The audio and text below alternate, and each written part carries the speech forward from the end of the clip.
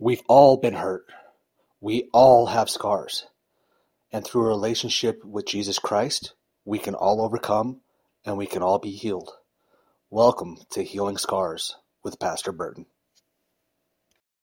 Hey everybody, welcome back to the Sanctuary. And today we're going to be talking about memorials. Now, there are those who would lead you to think that they are not biblical. However, not only are they mistaken, but memorials are very biblical. They serve to remind us of various things and sacrifices that have been made for us, that God loves us and will provide for us. Not only that, but that He will go before us even. The caveat is that we don't let them become more important than God or what He wants for us. And we're going to be taking a look at that today. Now, some of you may have heard this one before. If you have, bear with me. All right. There was an elderly couple, and in their accelerated age, they started to notice that they were getting a lot more forgetful. So they decided to go see a doctor about it. Now, the doctor, after hearing what they had going on, what their problem was, tells them that they should really start writing things down so that they don't forget it. So they took this advice and they went home. The old lady tells her husband, "Hey, I want a bowl of ice cream, and you might want to write it down." Husband says, "No, I can remember that you want a bowl of ice cream." So she goes on to tell him, "Well, I don't just want a bowl of ice cream. I also want whipped cream on top. Write that down too." And again, he says, No, I can remember. You want a bowl of ice cream with whipped cream." Then the old lady says, "Hey, I want ice cream, I want whipped cream, and I want a cherry on top. Write that down." And again, he says, "No, I've got it. You want a bowl of ice cream with whipped cream and a cherry on top. No problem." So he gets up and he goes to the kitchen. He spends a really long time in there, over 30 minutes. Finally, he comes out, hands his wife a plate with bacon and eggs on it. The wife stares at the plate for a moment, stares up at the husband, and then stares back down at the plate and asks her husband, "Where's the toast?" We all get forgetful sometimes. Hey, it's going to happen. That's life. We've all forgotten things. Sometimes they're minor things, sometimes they're important things, but it's going to come to pass. And we all have places where we stumble and we struggle. For example, people who are really bad with names, like me, right? Some people, I'll remember their names, no problem. I meet them once, I shake their hand, get their name, boom, we're good. Others, it could be months later. I'm like, "Sorry, what's your name again?" Or I'll go up to somebody who I know knows it. I'm like, "Hey, remind me what their name is again." It happens. Sometimes it's just a struggle. And, it reminds me of a friend I was in the Marine Corps with. We served together many years. And, of course, in the military, we tend to refer to each other by nicknames and last names. Typically, it's last names. Here we are, well over, 2 decades later. And people I served with and I will still refer to each other by our last names, not our first. Even though we know each other's first, that's the way it is. It's ingrained in there. So anyhow, I have this friend, I served with her, call her by her name for what seemed like ever. She gets married, takes on her husband's last name, as many women do in general, right? It took me more than a month to get her married name down. I kept calling her by her maiden name. Sometimes she'd just let it slide. Other times she'd remind me, hey, I have a new name now, remember? It's cool. Finally, it clicked. Boom, we're good. Now, it's not just men who have these troubles either, ladies. The ladies, they can tell you 100 different names for the color orange, but they can't remember how you like your steak or to put gas in the car. You see, we all forget things. But God, took this into consideration. He knows that we're going to forget things and we're going to need reminders. So much so that he's actually encouraged us to have things to help us remember. Not so that we live in the past. The Bible tells us not to do that. But so that we can celebrate our history and learn from past mistakes and drive on into the future. All right? Kind of sounds like Doc McFly there. It's like, we got to go back to the future. All right? We see these things throughout the Bible. There's reminders littered through it. The Bible itself, of course, is a reminder, but there's songs, feast, offerings, rainbows, the Sabbath, the Last Supper, so many more, even stones. Stones. Let me put it this way. Rocks. Yes, rocks.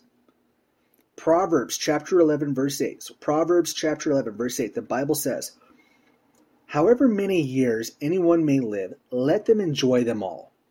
But let them remember the days of darkness, for there will be many. Everything to come is meaningless. Man, that sounds grim, doesn't it?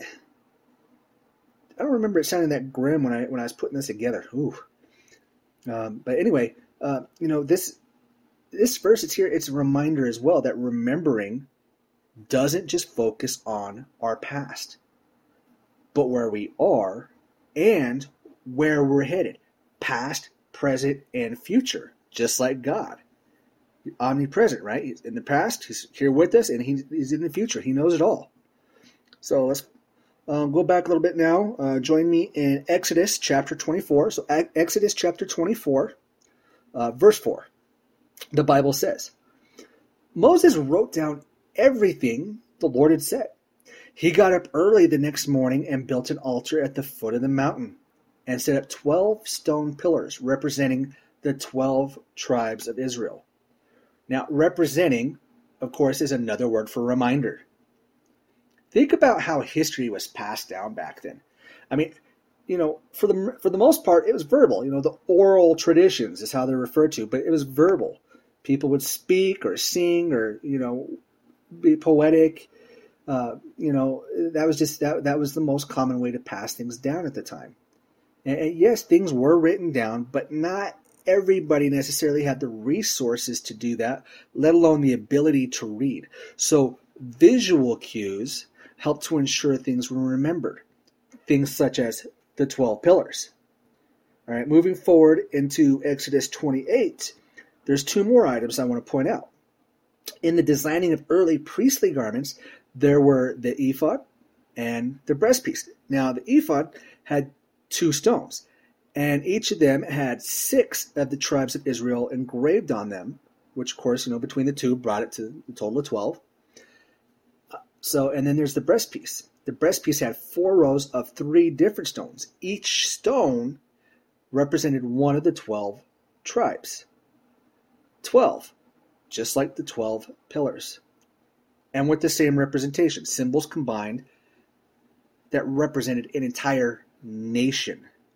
Okay? So the 12 tribes representing the entire nation as a whole, or depending on where you live, counties, states, prefectures, and so on and so forth. All right? Now let's go into Joshua chapter 3. Now in Joshua chapter 3, God had Joshua leading his people into Canaan to finally live free. The big obstacle, however, was that they needed to cross the Jordan to get there. And we see in verses 1 through 4. So Joshua 3, verses 1 through 4, the Bible says, early in the morning, Joshua and all the Israelites set out from Shittim and went to the Jordan, where they camped before crossing over. After 3 days, the officers went throughout the camp giving orders to the people. When you see the Ark of the Covenant of the Lord your God and the Levitical priests carrying it, you are to move out from your positions and follow it. Then you will know which way to go, since you've never been this way before. But keep a distance of about 2,000 cubits. That's about 3,000 feet or 900 meters. Between you and the ark, and do not go near it. So we're seeing orders were being given out by Joshua's leaders to prepare everyone to get across the Jordan. The prep work was being done and laid out. Now, as you read on, you'll see that they're also consecrating themselves and doing a few other things as well. All right, now, as we flash forward here to Joshua chapter 3, verses 12 through 13, the Bible says, "Now then, choose 12 men from the tribes of Israel, one from each tribe. And as soon as the priest who carried the ark of the Lord of all the earth, set foot in the Jordan, its waters flowing downstream will be cut off and stand up in a heap." Again, notice the parallel. We're seeing 12 men, each one representing one of the 12 tribes. And as they begin to cross the Jordan, something pretty miraculous happens. We see the waters are standing up in a heap. It's just like it was with Moses in the Red Sea, only now it's happening with Joshua and the Jordan. There's a pattern here. And if you've ever noticed patterns, they're another way of creating repetition. Anyone heard the phrase, practice makes perfect? God is getting his people into a pattern of repetition to help them and to help us remember the important things. So let's take a look at this in a little bit more detail. So Joshua chapter 3, verses 14 through 17 now. All right. The Bible says, "So when the people broke camp to cross the Jordan, the priest carrying the Ark of the Covenant went ahead of them. Now the Jordan is at flood stage all during harvest. Yet, as soon as the priest who carried the ark reached the Jordan, and their feet touched the water's edge, the water from upstream stopped flowing. It piled up in a heap a great distance away at a town called Adam, in the vicinity of Zarethan, while the water flowing down to the Sea of Araba, that is, the Dead Sea, was completely cut off. So the people crossed over opposite Jericho. The priest who carried the Ark of the Covenant of the Lord stopped in the middle of the Jordan and stood on dry ground, while all Israel passed by until the whole nation had completed the crossing on dry ground." So, God's parted the waters. Again, the priest, they've stopped in the middle of the Jordan, and they're standing by with the Ark of the Covenant while everyone gets across. Basically, they're crossing guards, right? Stop! This is a pretty miraculous picture just to have in our minds. And I'm sure it pales in comparison to actually being there and seeing those walls of water being held back, and even like the smell of the ground that normally would have had tons of water flowing over it. All right, going on now to Joshua 4. Joshua 4, verses 1 through 3. The Bible says, "When the whole nation had finished crossing the Jordan, the Lord said to Joshua, 'Choose 12 men from among the people, one from each tribe, and tell them to take up 12 stones from the middle of the Jordan, from right where the priests are standing, and carry them over with you and put them down at the place where you stay tonight.'" Again, see the pattern. 12 men. They're being told to pick up 12 stones. Look at it from their point of view at that time, though. Look at it from where they're at. They're on a journey. They know they're going to a destination. And in the middle of it, when they're seeing this miracle all around them, they're being told, hey, you know what? You need to stop. I want you to reach down and each of you pick up a stone. I don't know about you, but I'd be like, really? Are you kidding? We have all this going around and you want me to pick up a rock? Are you out of your mind? In the moment, it would seem pretty silly, wouldn't it? Pretty inconsequential as to what's happening. But think about it. You know, if say we're hiking on a trail and I told you, hey, you know what? Stop right there. I want you to pick up that rock. You'd think I was being an idiot. But God factors our own stupidity into his planning. I'll say that again. God factors in our own stupidity in his planning. And we're about to see just that. In Joshua 4, verses 4 through 8, the Bible says, "So Joshua called together the 12 men he had appointed from the Israelites, one from each tribe, and said to them, Go over before the ark of your Lord, go over before the ark of the Lord your God into the middle of the Jordan. Each of you is to take up a stone on his shoulder, according to the number of tribes of the Israelites, to serve as a sign among you. In the future, when your children ask you, 'What do these stones mean?' tell them that the flow of the Jordan was cut off before the ark of the covenant of the Lord. When it crossed the Jordan, the waters of the Jordan were cut off. These stones are to be a memorial to the people of Israel forever." So the Israelites did as Joshua commanded them. They took 12 stones from the middle of the Jordan, according to the number of the tribes of the Israelites, as the Lord had told Joshua. And they carried them over with them to their camp, where they put them down. It's a memorial, guys. Look at it. It's a memorial. It says it right here, clear as day. And look at the important pieces of it. 1, it glorifies God. And 2, it reminds us of our past while tying us to our present and telling us about our future. We know this because God is the same yesterday, today, and forever. God knew what he was doing. He knew we need to be reminded. God doesn't want us to rush into things blindly and wildly like a bunch of idiots. He wants us to stop and use our heads. He wants us to stop and think and remember all the things that he's done for us up until now. That he's with us now. He was with us then, he's with us now, and he's going to guide our steps as we go forward. And that we will need him in our future, just like we did in our past and just like we do in our present. This memorial serves as a reminder that God cares for his people, that God is going to provide for his people, and that he will go on before them to lead them into the victory of his promises. The stones and the monument serve as a reminder. And we have all these kinds of reminders today, don't we?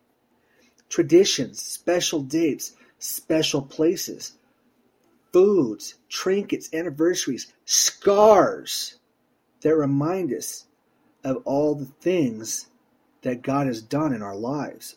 The question is, do you take time to share with others what God has done for you? How he has forgiven you and saved you? How he's answered prayers and met your needs and done things even greater than what you could have imagined?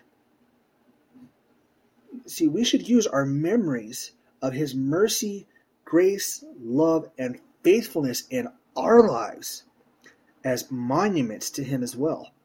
They are gifts that we carry as our stones. Are you collecting stones? Are you building memorials? Are you pointing the way to Jesus? If not, then it's time that you started. Remember, Jesus gave his life for us. So we should live our lives for him. I'm telling you, you give yourself to Jesus, he will change your life forever. Forever. All right? Now, earlier I mentioned there are some who don't look at memorials as being biblical. By now, I'm sure you'd agree with me that they're wrong. Many don't even recognize Memorial Day, because it's not on their holy calendars. However, we as Christians should come together every day as the church and keep in mind that it's our daily mission to point the way to Jesus. And our memorials are just that.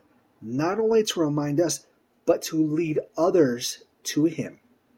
They are a visual aid for those who need to see to believe. Jeffrey Arthurs puts it like this. In the Bible, remembering is remembering. Right? He separates it into two words, the re, and membering. So, in the Bible, Remembering is remembering. Remembering or reattaching something that has been amputated is the whole person activity where the past comes alive in the present and suggests action for the future. We have so much to remember and so much to be grateful for, but there's no way we can do it all without God and His reminders. He's connecting us with our past to lead us from now into our future.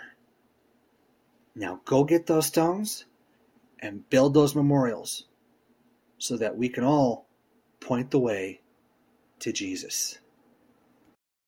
Thank you for tuning in to Healing Scars with Pastor Burton.